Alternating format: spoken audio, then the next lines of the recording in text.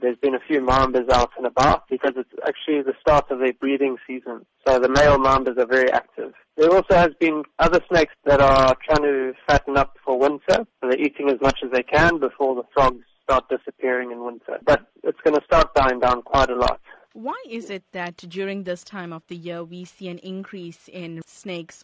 They try not to eat too much because snakes need warm weather and heat to digest their meals. So in summer, that's not a problem. But in winter, it does get cold and they struggle to digest their food. Which are the more common snakes that one should be on the lookout for? Well, in Durban, we have quite a lot of Mozambique spitting cobras. They are very common. In areas that border valleys, there are black mambas around. Those are two snakes which do have potentially lethal bites. But they're not looking for people. They don't want to bite people. They're a lot more scared of us than we are of them.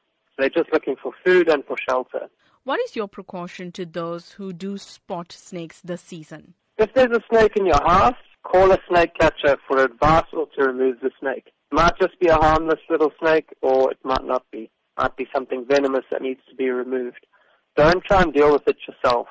Don't try and kill it or catch it because it's going to put you at high risk of being bitten. If you're outside in the garden and you see a snake, just keep away from it and move away slowly. But as I said, don't live in fear of snakes. Just treat them with a bit of respect and they'll leave you alone.